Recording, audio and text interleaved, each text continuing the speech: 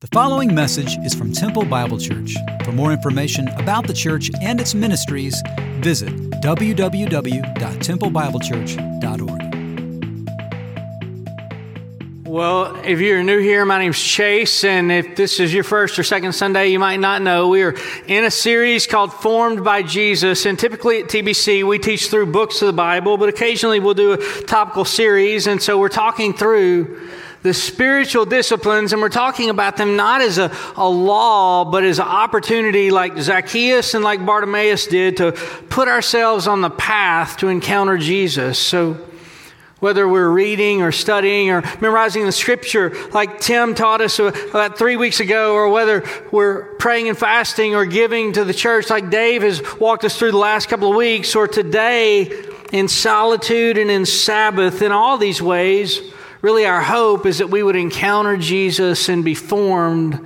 by Him. And so as we look today, if you'd like to look, you can open your Bible to Genesis chapter 1, end of Genesis chapter 1, beginning of Genesis chapter 2 today.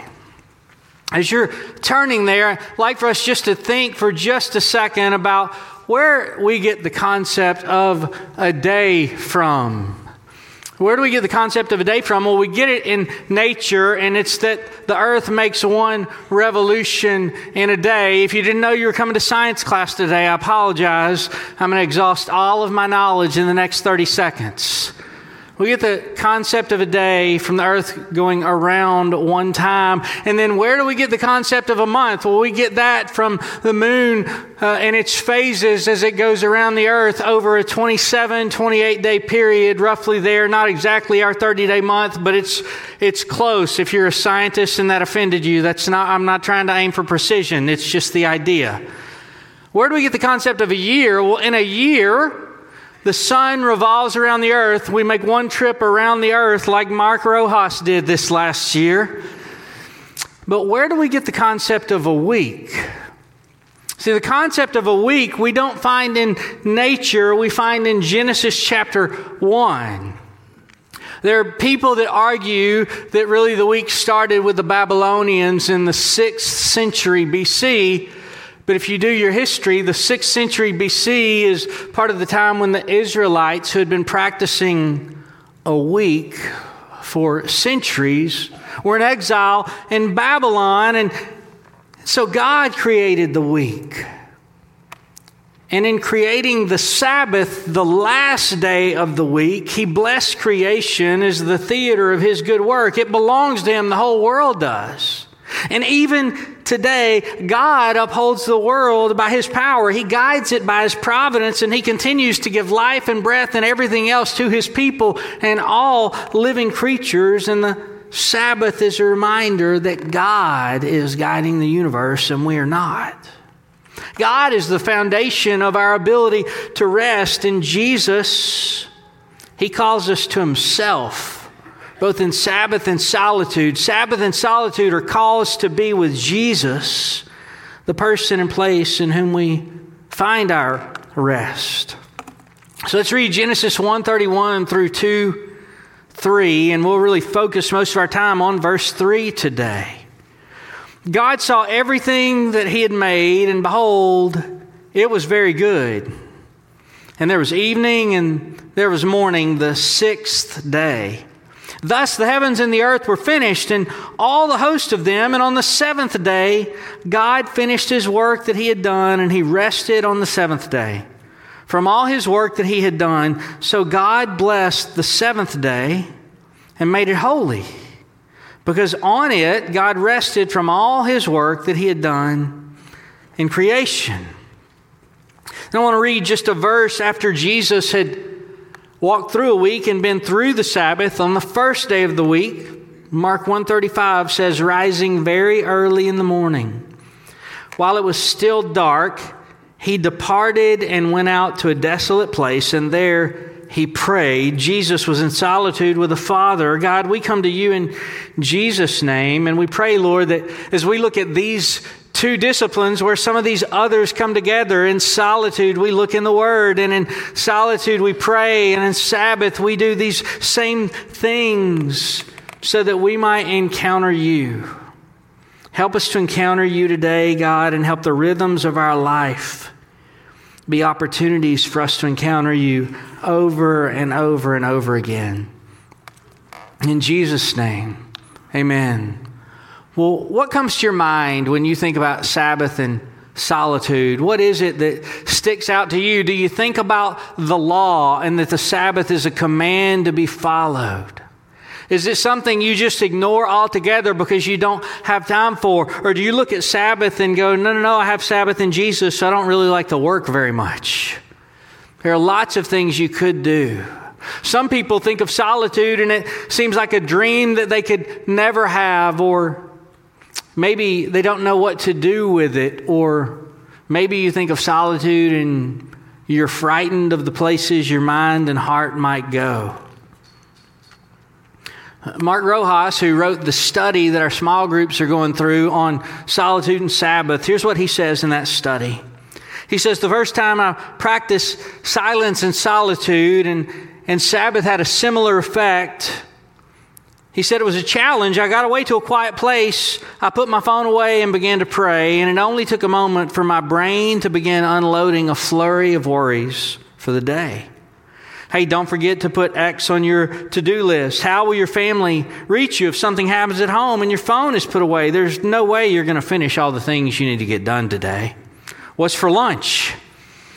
The chatter continued, but it slowly subsided as I continued to refocus my mind and heart on being with God, and each time I noticed myself drifting toward distraction, I came to realize that this time in solitude really was a practice in trusting God. Trusting that He has and always will hold the world together. It's not my work or toil that makes the world go round. The universe existed long before I entered it. It will continue to exist long after I leave. This is good news. I can be still and rest, knowing all things are held together through the Word. Sabbath and solitude, as we talk about them today, I want us to talk about three words. Two of those words come from Genesis chapter 2, verse 3, and the other is, I think, what Christ or what Scripture is pointing us to throughout the Bible.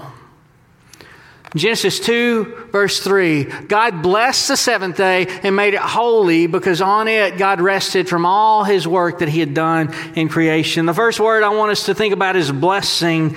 Sabbath is a blessing. It's a blessed day. It's rooted in creation. God looked at His work with joy. He looked at His work and He saw that it was good and it was very good, and God rested. Now, it would be a mistake for us to think that God rested because He was weary. He was not. He doesn't grow weary or tired. He never slumbers or sleeps. God blessed the Sabbath and called it holy when He rested from His good work.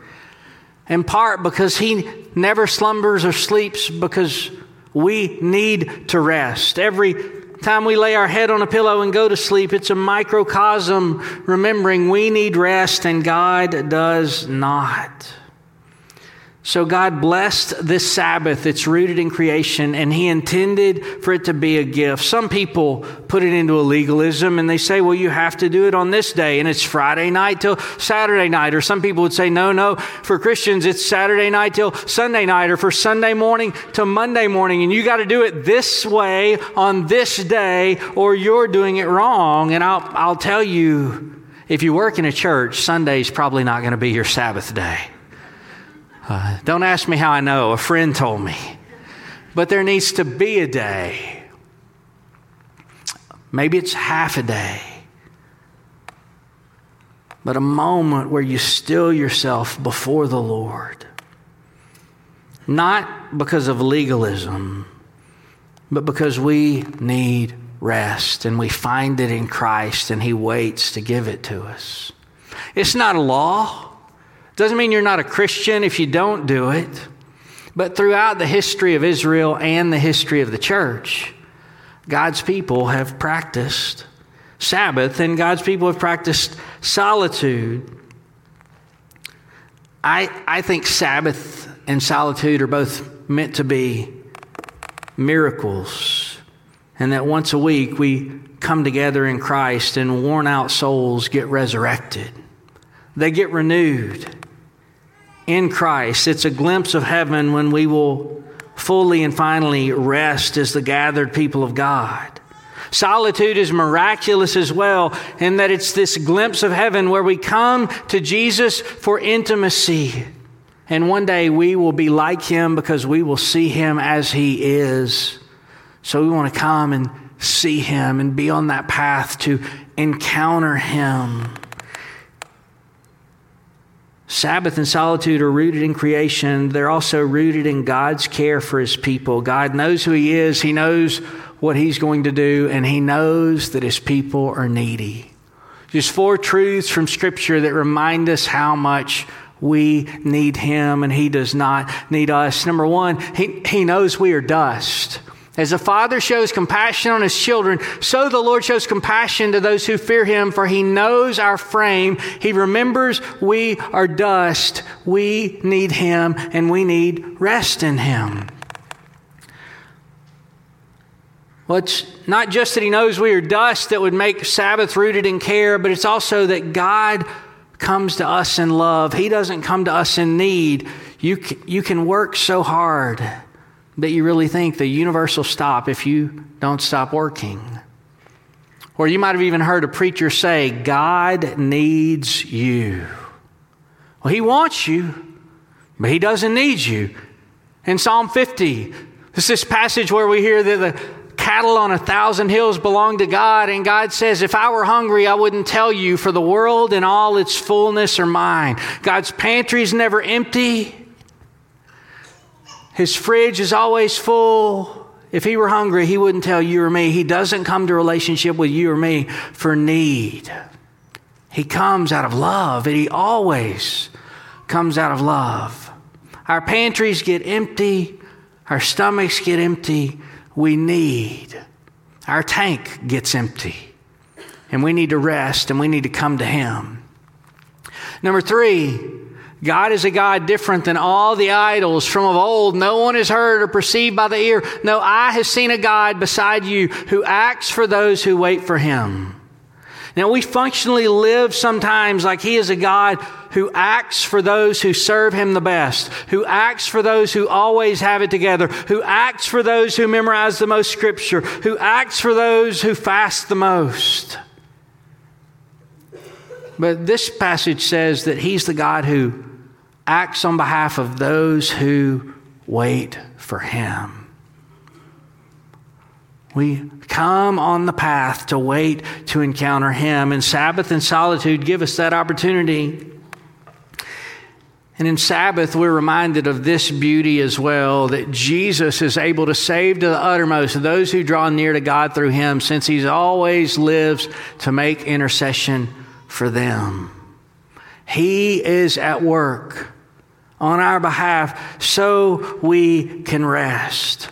And this day is called blessed. The day is called blessed, but then it's also called holy. It's set apart. And it's set apart for God, but it's also set apart from God. The Sabbath is something God's people were meant to receive, and so is the gift of solitude. It was a gift before it was a law, and it's a gift now that Jesus has fulfilled the law. It's set apart for 3 things. Number 1, that we would remember God as creator and redeemer. The Sabbath is set apart so that we would remember God as creator and redeemer.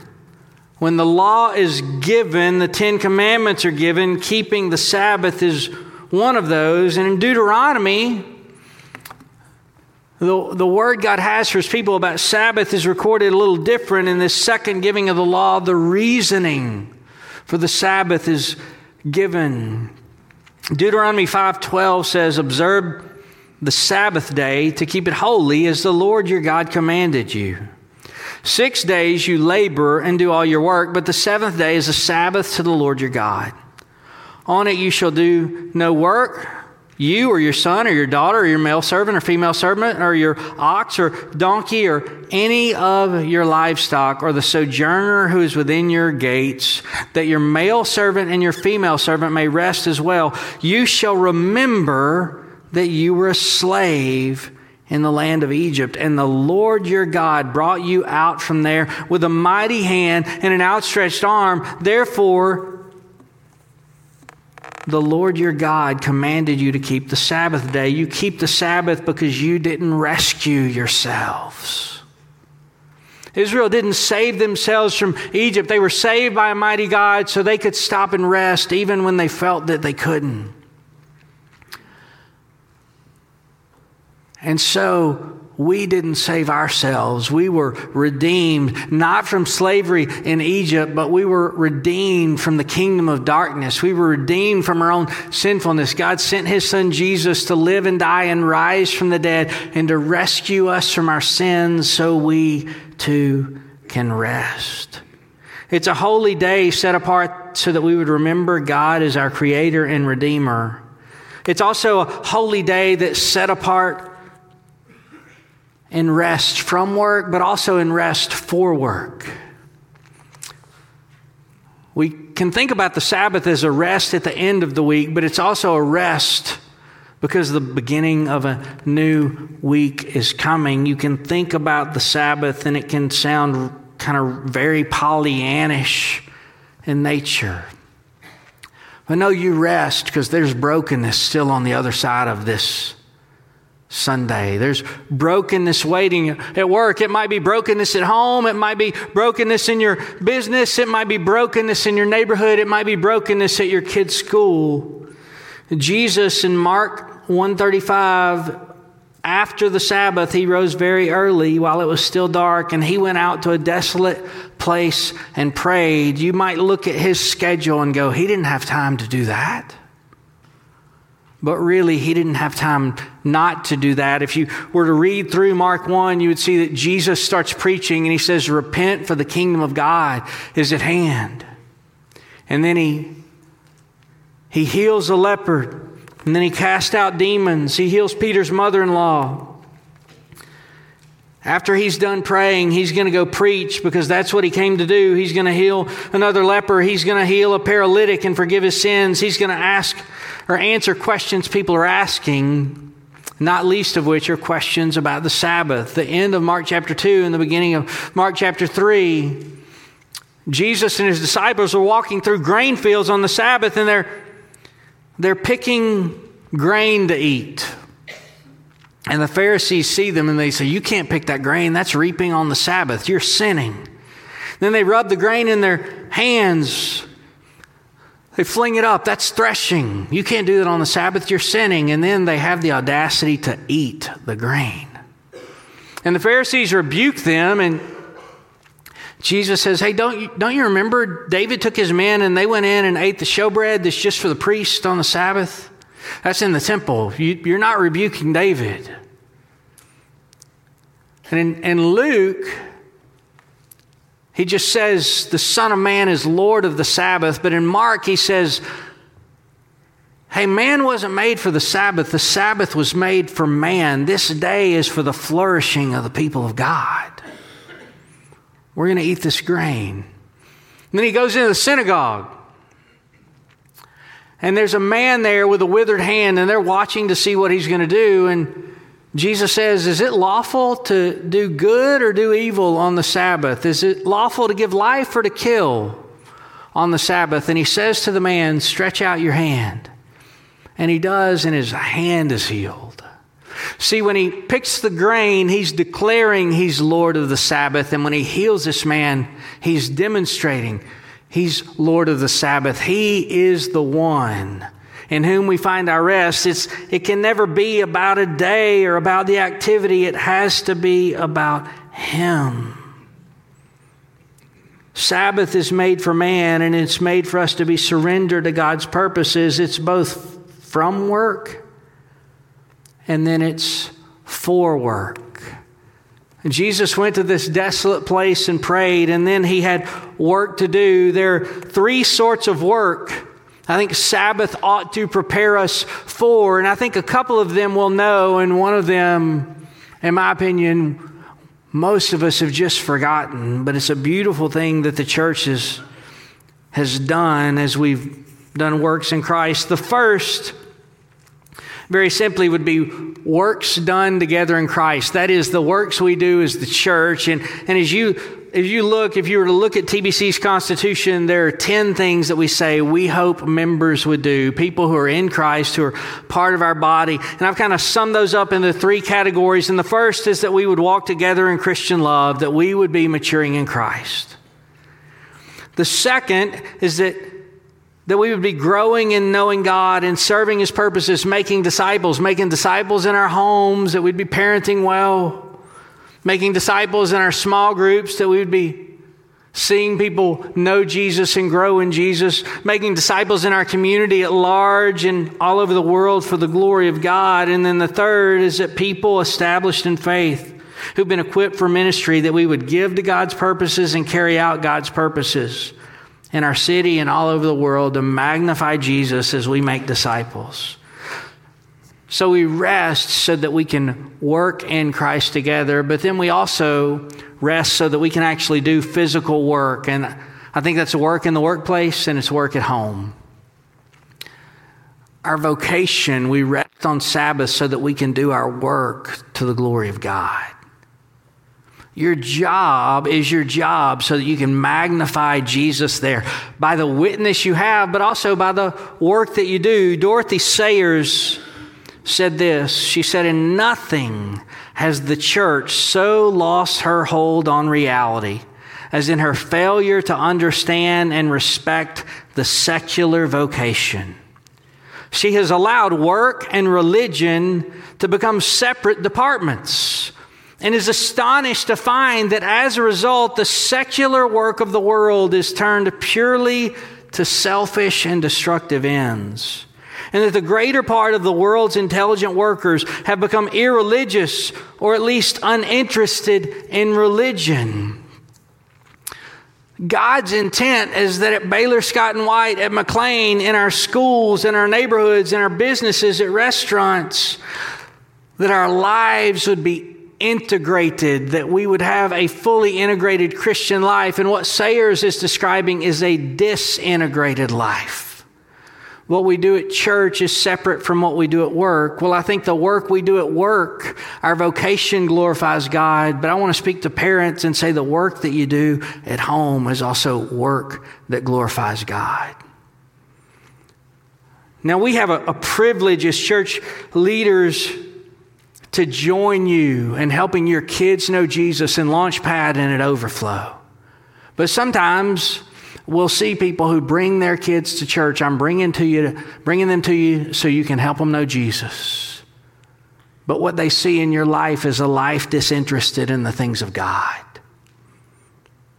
And what happens is we want to be friends more than we want to be parents. Now, I love my kids. They got great personalities, in my opinion. I'm not biased at all.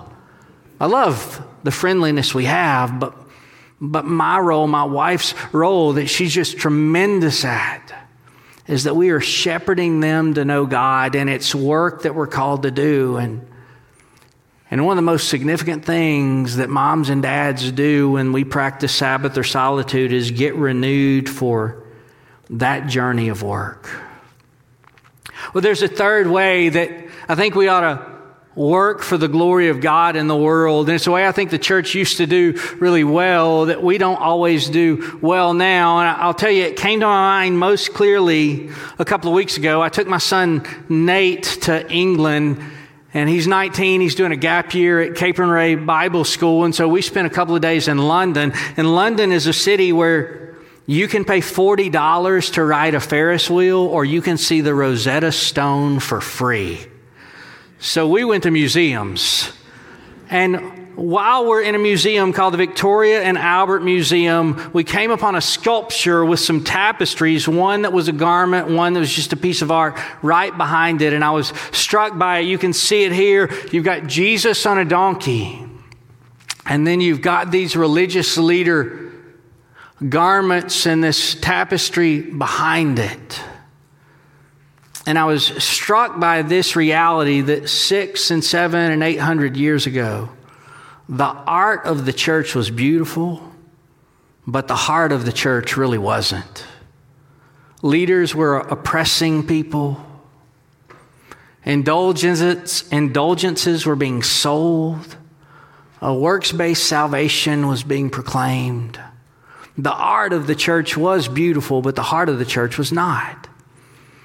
Now, you think about today, or really the last half of the 20th century, and while the church has by no means been perfect, we saw some really amazing things happen through the people of God in the last half of the 20th century. We saw care for the poor in ways that maybe we hadn't seen as much previously. We saw civil rights come to be rooted in this reality that all people, regardless of race or creed, are made in the image of God. We saw mass evangelism so that more people came to know Christ in North America, South America, Central and East Africa than had for generations before. And then we saw a missionary movement really starting in 1974 that for the past almost 50 years has seen churches planted among the unreached in incredible and beautiful ways. So there are ways that the heart of the church is beautiful right now. But if we're honest, most of the time the art of the church is really not. Our music sometimes lags behind the world. Sometimes our literature is a bit on the cheesy side. Don't get me started on movies. I'll offend some of you. They're just not good usually, right? Now, if you got to pick one, I'd say we want the heart of the church over and above the art of the church. But I think to reach a post-Christian world, that both the heart of the church and the art of the church, music, literature, performance art and fine art, done for the glory of God, really ought to be beautiful because it will demonstrate what our words declare. And you might have a kid that's just amazing at the arts. And you might be thinking, they can't make any money doing that. And I would just say they might be able to magnify Jesus incredibly doing that. The art of the church and the heart of the church can be simultaneously beautiful. What does that have to do with solitude and Sabbath? Well, 700 years ago, the world was moving at a much slower pace. There was much less busyness. And people did pause to meditate. And what they created was sometimes beautiful. It's set apart to remember our Creator and Redeemer of the day. And the concept of solitude, they're set apart from work and for work, and then they are set apart as gifts so that we might worship and magnify Jesus. They're set apart as holy so that we might magnify Jesus. Now, you might ask, well, how does Sabbath and solitude really magnify Jesus? You're there and you're really just not doing much at all. But if John Piper is right when he says, he's been saying for about 40 years, God is most glorified in us when we are most satisfied in Him. If he's right about that, and I think he's right about that, then Sabbath and solitude are very holy concepts. And Piper asked the question, he says, let's think of God like a mountain stream, and if you wanted to glorify or magnify or confess the worth and value of a mountain stream, what would you do? Would you go to H-E-B and would you buy the purest water you could buy at H-E-B, put it in a backpack, climb to the source of the mountain stream, and dump the water out in the mountain stream? Would that glorify the mountain stream as your water just washed away? Or would you go to that stream and gaze upon its beauty and be amazed at how glorious it is and then drink deeply of it and be satisfied? See, Piper thinks and I think the second is a better option. That when we stop to encounter Jesus, the psalmist says, like a weaned child goes to his mother. When we stop to encounter Jesus, we're not coming for milk, we're coming for intimacy. We're coming to unite with the Christ who has brought us to life, though we were dead in sin. He's saved us and is transforming us, and He's most glorified in us when we're most satisfied in Him. So hear me, some of you might be rolling slow at it, and you need to get to work, right? Work is a really good thing. But for some of you, the most holy thing you might do is it might just be that you walk outside and take a deep breath in and realize that the content of that gas that you take in over and over and over wasn't created by you, and it's not sustained by you, and it's put together in such a unique way that it keeps you and me breathing and alive day after day after day. And a benevolent and good and gentle and kind God gives us life and breath and everything else so we can stop and remember and give thanks. Instead, we kind of live like Martha. You remember Martha and Mary? Jesus comes into their town. He comes to their house, and Martha gets to work. But Martha's not working for the glory of God. She's working out of a sense of duty, out of doing what's right and wrong. And Mary knows Jesus is there, and she just sits down. She's sitting at His feet. And Martha, consumed with herself, she wants to be seen. Hey, Jesus, don't you care? She's not even helping me. And Jesus says, no, she's chosen the good part. She's chosen the good part. I used to know this person that would say, I just serve all the time. I'm a Martha. She's not the good guy in that story. But here's the truth.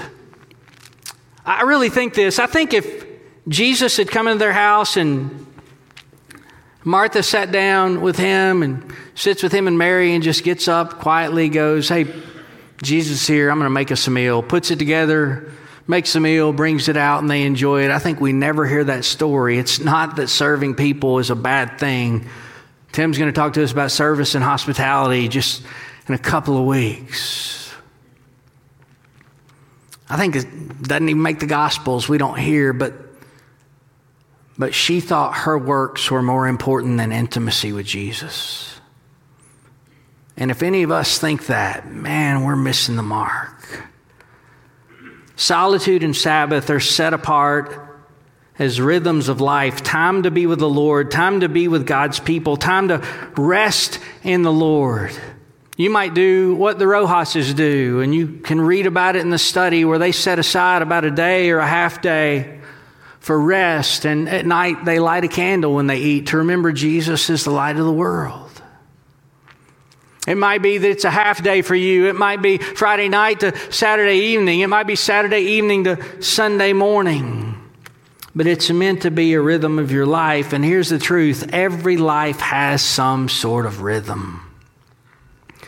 People whose lives are filled with no God at all have a rhythm to them. Some people's lives are filled with a rhythm of work until you're sick. Some people, their lives are a rhythm of not really much work at all and laziness. So life's always a struggle. For some, there's a rhythm of hurry. For some, there's a rhythm of not doing enough.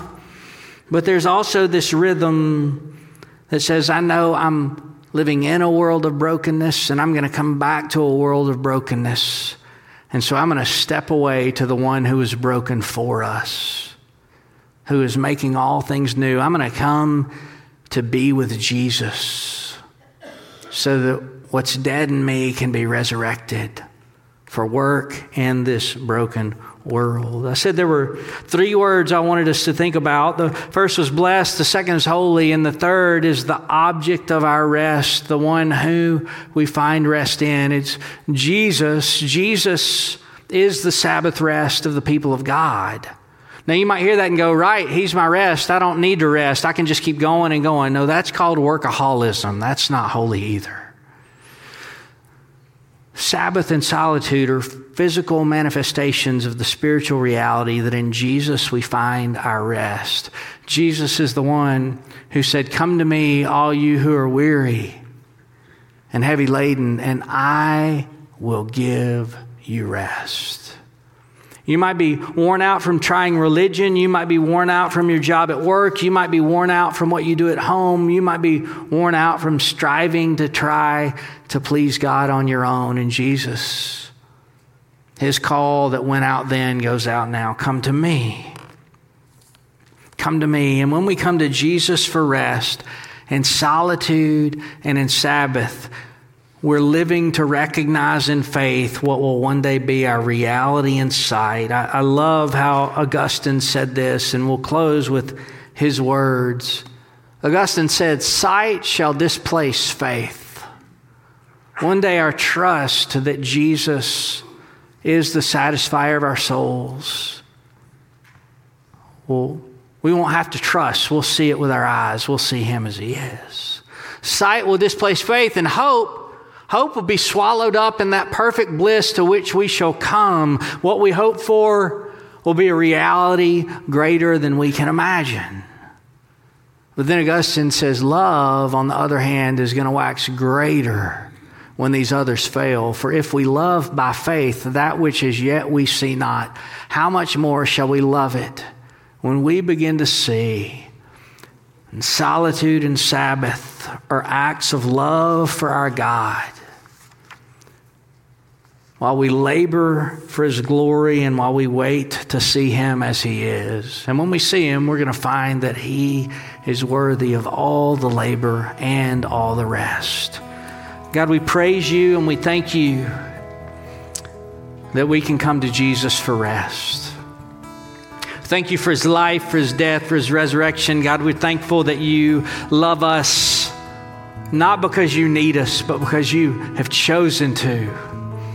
God, may we be so overwhelmed by your love that we find rest in you. In Jesus' name we pray. Amen.